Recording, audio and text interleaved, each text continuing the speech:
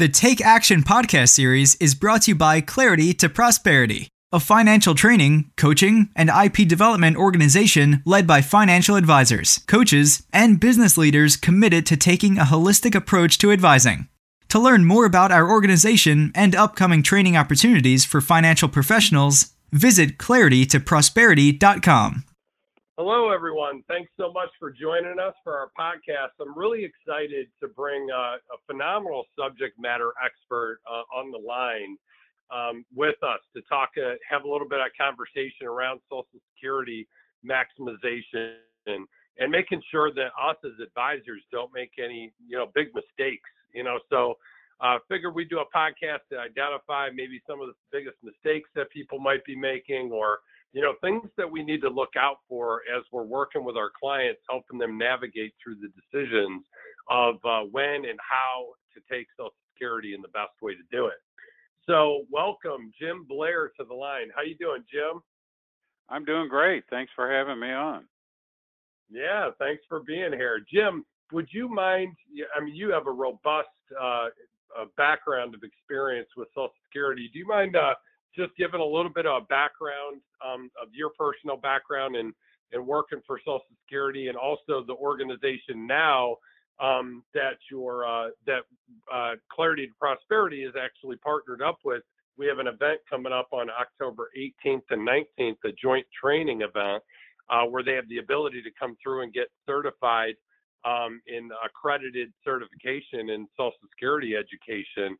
But you mind just giving us your background as well as your organization's background, Jim? Sure. I worked for the Social Security Administration for 35 years. Went pretty fast, seems like, but started off as a service representative. That's that smiling face you see when you walk in the front door. I did that for a number of years, moved into the claims taking portion of it, and I took claims for retirement, survivors, disability, health insurance. Did that for about 10 years. Moved into the management end of it and ended up retiring after 9 years as the district manager of the Piqua, Ohio office. Piqua, Ohio is about 30 miles north of Dayton, Ohio. Nice little rural community, but Social Security being a federal program, it doesn't matter what office you work in, the benefits are all the same.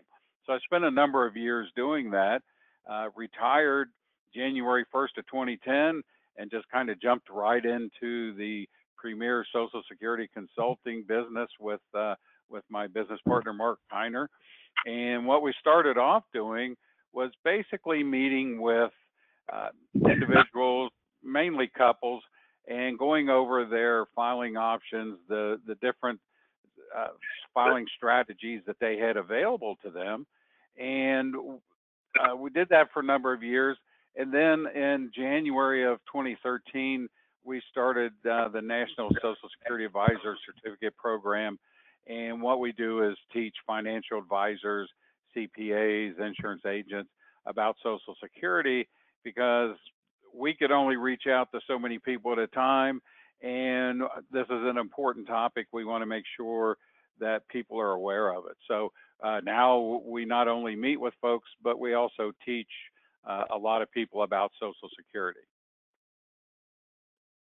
That's awesome. What inspired you, to want to do this education that you're providing to advisors on Social Security? Well, what we found is we were getting a lot of questions from not only the general public, but advisors as well. And in talking to people, you find that anybody who deals with money at all, they think knows about Social Security. So they're asking their advisors or CPAs about Social Security types of questions, and they don't know the answers. And we thought that the best thing for the general public is to teach the people that are going to be getting those questions enough about Social Security that either they can answer some of the questions or at least know where to go to find the answers to the questions they don't know. Nice. So, Jim, why wouldn't I just, as an advisor, the experts like yourself, right, are work for Social Security. So why wouldn't I just refer them down to the Social Security office to go get their advice? Well, you would think that would be the thing to do, but there's a couple of things. One big one, the commissioner, former commissioner now, but the commissioner of Social Security told the people that work there not to discuss people's options with them. People are smart. They have access to the internet. They know about their financial matters. They're going to make the best decision as when to apply. So when someone goes down to the Social Security office, pretty much they're just going to act as someone who's going to take your application. They're not going to help you determine, is it best to file at 62? Should I wait until full retirement age? Can I file what's known as a restricted application? They're not going to talk to you about that. The other thing is, just like everywhere else, the baby boomers are retiring. Well, the baby boomers are retiring from Social Security as well. So while I had 35 years of experience when I walked out the door, I took that with me. And there's a lot of people that are like me doing the same. And Social Security is not hiring folks to replace everyone that walks out the door. They've lost about 20,000 people in the last 3 or 4 years that haven't been replaced. So the experience is gone. Plus, they've been told not to help. Kind of a double whammy there. Yeah, Jim, my wife actually worked for Social Security. She was the benefits rep for 10 years. Yeah, she won the Rock Award. You're probably familiar with that language. Yeah. Yes, I am. Yeah, before I talked her into early retirement and to raise my gaggle of babies. That's probably a good move on her part. Not to say, it was a good job while I worked there. I really enjoyed it. I liked working with the public, and it's kind of like what I'm doing now. I'm working with people, and I've always liked that. Not sure why. It's just something that I like to do. Yeah. So, I'm sure that she's knowledgeable as well, but she's not dispensing that information either. She's got more important things. Exactly. 2 sets of twins in 3 years. I think she probably wishes she would have stayed at Social Security. No doubt. Yeah, no doubt.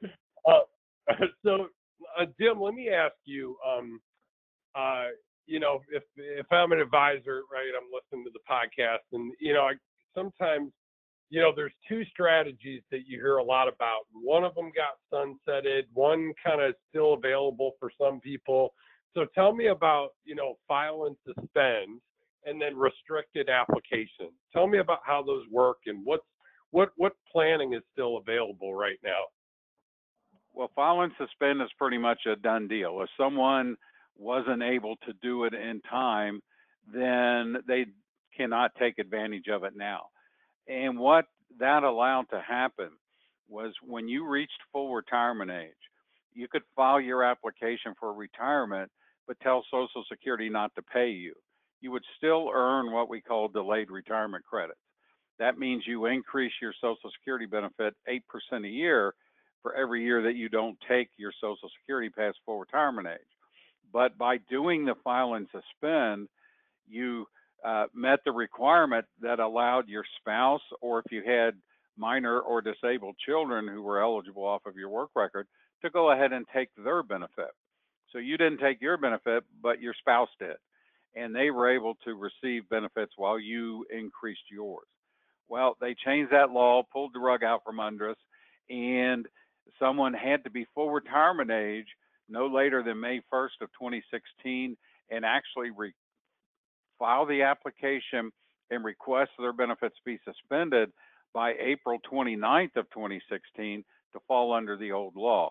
What happens now, you can still file and suspend, but if you suspend your benefits, you suspend everybody's benefits on your work record. So that one, you could occasionally run into people, and I do, who were full retirement age in time and were wise enough to do the file and suspend before the deadline, and now their spouses are reaching the age where they're able to file for benefits, and they can file while they're still waiting till age 70 to take their own Social Security. The So restricted Jim, application, sure. Jim, real quick before you switch gears to restricted application. So for file and suspend, are there any situations where it still makes sense to file and suspend? Like you said, you can still do it, but it suspends everybody's payments, or is it pretty much not even in any situation makes sense? Well, there might be a situation here or there. If someone took their benefit at age 62, maybe they were out of work and they started their benefits, or maybe they had children who were eligible and they wanted to make sure that their children drew benefits as well. Now they've reached full retirement age and they want to increase their benefit, because by taking benefits at 62, if your full retirement age is 66, you see a 25% reduction. So you could suspend then at full retirement age. If you're the only one on there, it's not going to hurt anybody else. The only other one that nobody really cares about is if you have a divorced spouse on your record. If they're receiving benefits off of your work record and you suspend, you're not going to suspend their benefits. So the divorced spouses have a pretty good lobby out there somewhere. But those are really their only two, and they're pretty limited. So. Right. Hey, let me ask you a quick question before you go to restricted application. So between early retirement, 62, and right now, was it 66 in however many months if somebody's turning now? If you were born in 1956, turning 62 this year, your full retirement age is 66 in 4 months. In 4 months. Okay. So during that period of 62 and 66 in 4 months, how much percent does it grow per year? Is it 8% during that window, or is it the window from 66 in 4 months to age 70 that grows at 8%? Because there's a difference, isn't there? There is a difference. The 8% window is once you reach full retirement age, delaying your benefit until age 70, you'll see that 8% a year increase. It's actually 2/3 of 1% for each month. If you take benefits early, then they're reduced. It's about 6.7% a year. So by taking benefits at 62, it's going to be reduced about 25%. If you wait till 63, you don't have as much of a decrease. It's about 6.7% less. So about 6.7% before full retirement age, and then you earn the 8% after. Okay, perfect. That's what I was looking for. Okay, I won't interrupt you anymore. You can talk about restricted applications now. Oh, interrupt me all you want. I'm married. I'm used to it. So sorry, I apologize to anybody out there, but no, the restricted application, that one's still available for a lot of folks out there. A lot of people, a lot of your clients are going to be able to take advantage of that. Anybody born January 1st of 1954 or earlier, those folks at their full retirement age can take advantage of the restricted application if it makes sense for them. So what age does that make them now? Let me see. You said what date again? Well, they would be 65 sometime this year in 2018. Those folks will be reaching full retirement age sometime in 2019. So the last person that's going to be eligible to take advantage of the restricted application is someone who turns 66 January 1st of 2020. Anybody that reaches full retirement age before that also can take advantage of the restricted application. So if you turn 66 January 2nd of 2020, you're only eligible on your own work record, or at least the restricted application isn't there. I shouldn't say you're only eligible on your own. It depends on your work history, but the restricted application is gone for those folks. Okay. And how does that work? And the way that works is at your full retirement age, you file an application for Social Security benefits, but instead of taking them based off of your own work, you're going to take them based off of your spouse's work or your ex-spouse's work. You're filing a spousal benefit instead of your own. Normally, when you apply for benefits, you take your own benefits off of your own work record first, and then if you're due any additional spousal benefit, you can take that additional benefit second. But the restricted application says, I'm not taking my own. I want to let that grow and earn the 8% a year. In the meantime, though, pay me off of my spouse's work record, and I will receive a benefit equal to half of what my spouse was eligible for at their full retirement age. Great. Yeah, awesome strategy. It just about a month ago, I had a client come in and they didn't realize they could do this, and talk about blowing somebody away. I mean, it's like free money that they would have left on the table if they had never met me, which is just fantastic. Yeah. Yes, and you use the term free money. This is as close to free money as anybody would ever find.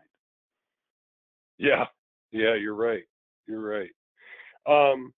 So tell me a little bit about how it works with non-covered pensions. Like in Ohio, we have a lot of, school teachers, public employees, police and fire, a lot of that we run into, and just kind of how the coordination of those benefits work. And then, how does that intersect potentially with restricted applications, things of that nature? Well, actually, these benefits can affect about every type of Social Security benefit out there. So if you're eligible for a pension from work not covered by Social Security, as you mentioned, in Ohio and a lot of states out there, state teachers, they pay into their own pension plan. They do not pay into Social Security. If somewhere along the line they have enough work where they earned enough quarters of coverage, or also known as credits now, to be eligible for a benefit based on their own work record, they're going to be subject to something called the Windfall Elimination Provision, or WEP, also known as WEP. And what happens is they change the way your benefit is computed, and your benefit is going to be reduced.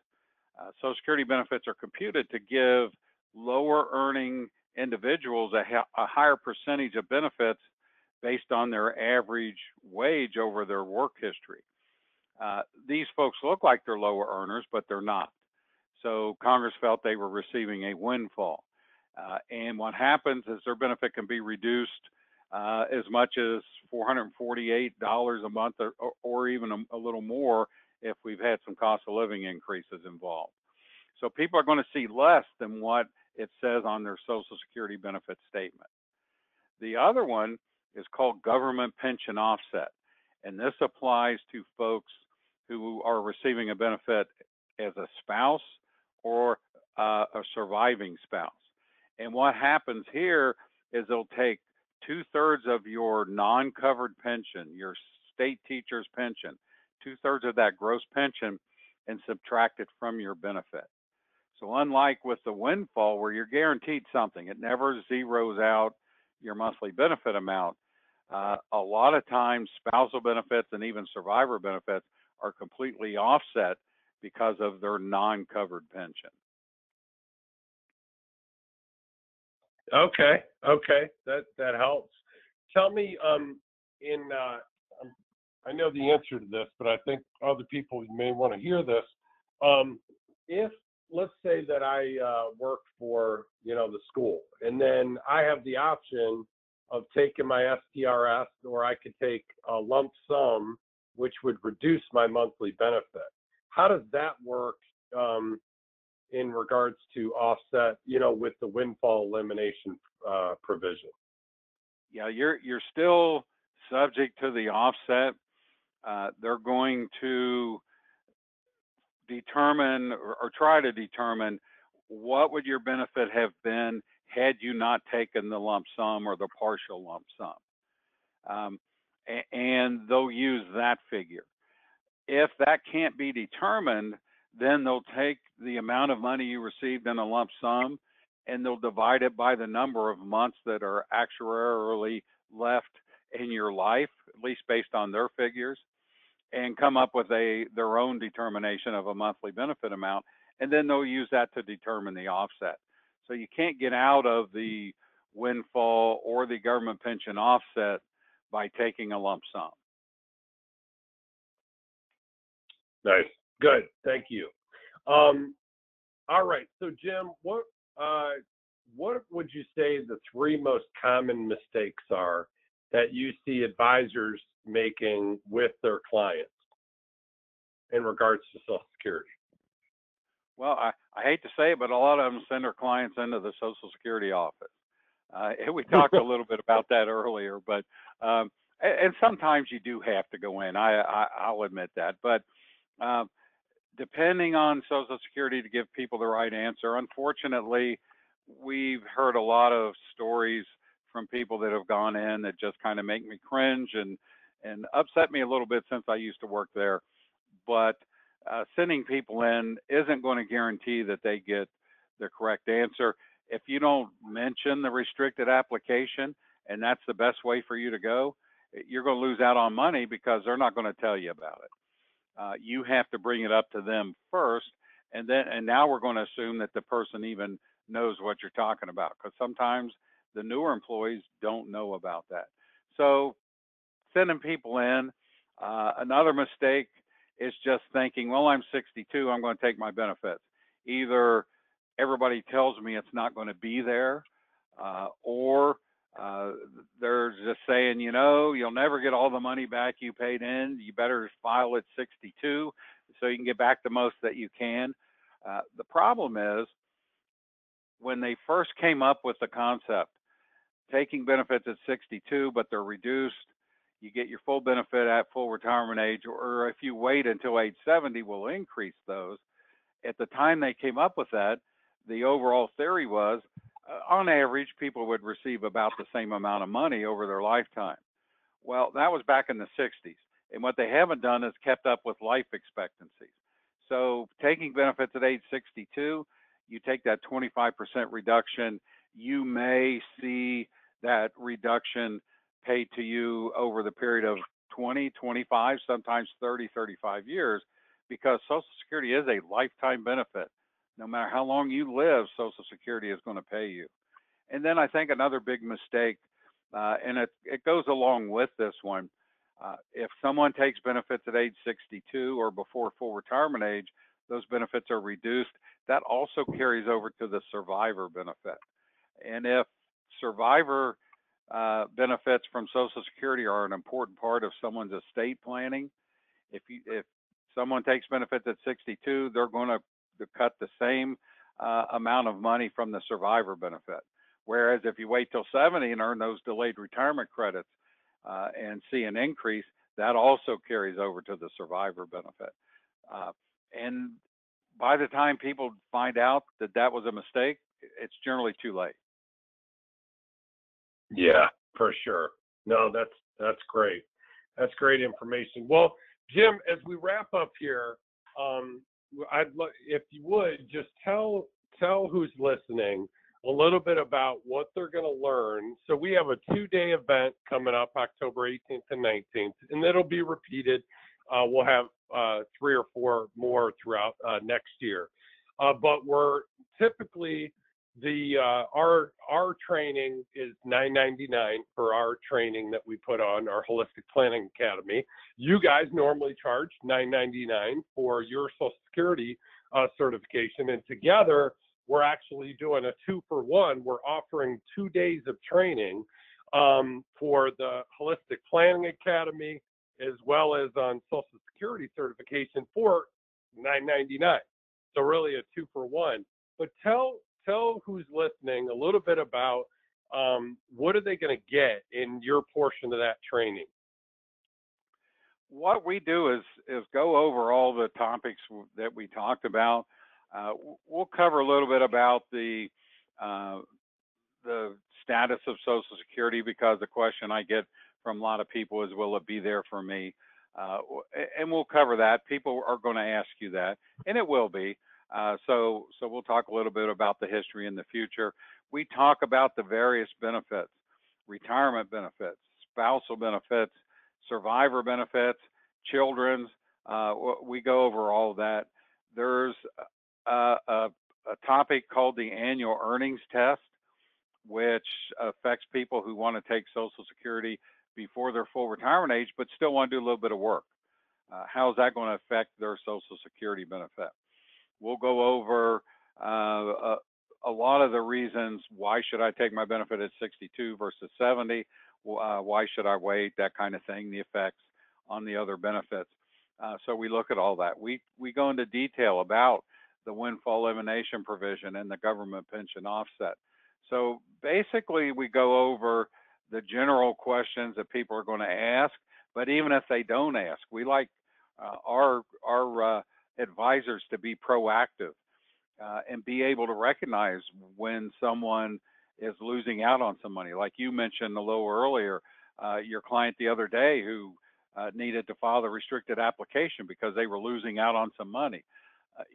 They don't know about that, and if you can help them determine that they're losing money and they can get that money, they're pretty grateful for that. So we're going to teach folks about all of that. You also earn a certificate where our training is accredited through ICE, the Institute for Crediting Excellence, and it's the National Social Security Certificate Program. And so by taking our class, if you also take the test, the assessment, and you pass that, then you become an NSSA certificate holder. So you have access to Mark and myself when you have those questions you can answer. So it makes you more knowledgeable in Social Security and kind of sets folks apart from those who don't. That's excellent. And it's so important, as we train advisors on the bucket plan, best interest process. Basically, we show them how to simplify financial planning, but it's so important. Social Security is such a key component to be able to optimize Social Security and put together a sound retirement income plan. So I think our trainings go together like a hand in glove in the Holistic Planning Academy. You learn about the financial planning process. And then in the Social Security, you learn about how to maximize your Social Security benefits and what great credibility to show your dedication to education by getting the certified. And Jim, are you guys the only group, from what I understand, that actually is accredited Social Security certification program? Do you know of any others? We know no others. We are the only accredited Social Security training program in the nation. Awesome. Yeah, well, we're proud to be able to present this 2-day training with you guys, October 18th and 19th. And thank you so much for being on the podcast, Jim. You're welcome. Appreciate you having me on. All right. Bye-bye. Bye. The Take Action podcast series is brought to you by Clarity to Prosperity, a financial training, coaching, and IP development organization led by financial advisors, coaches, and business leaders committed to taking a holistic approach to advising. To learn more about our organization and upcoming training opportunities for financial professionals, visit claritytoprosperity.com.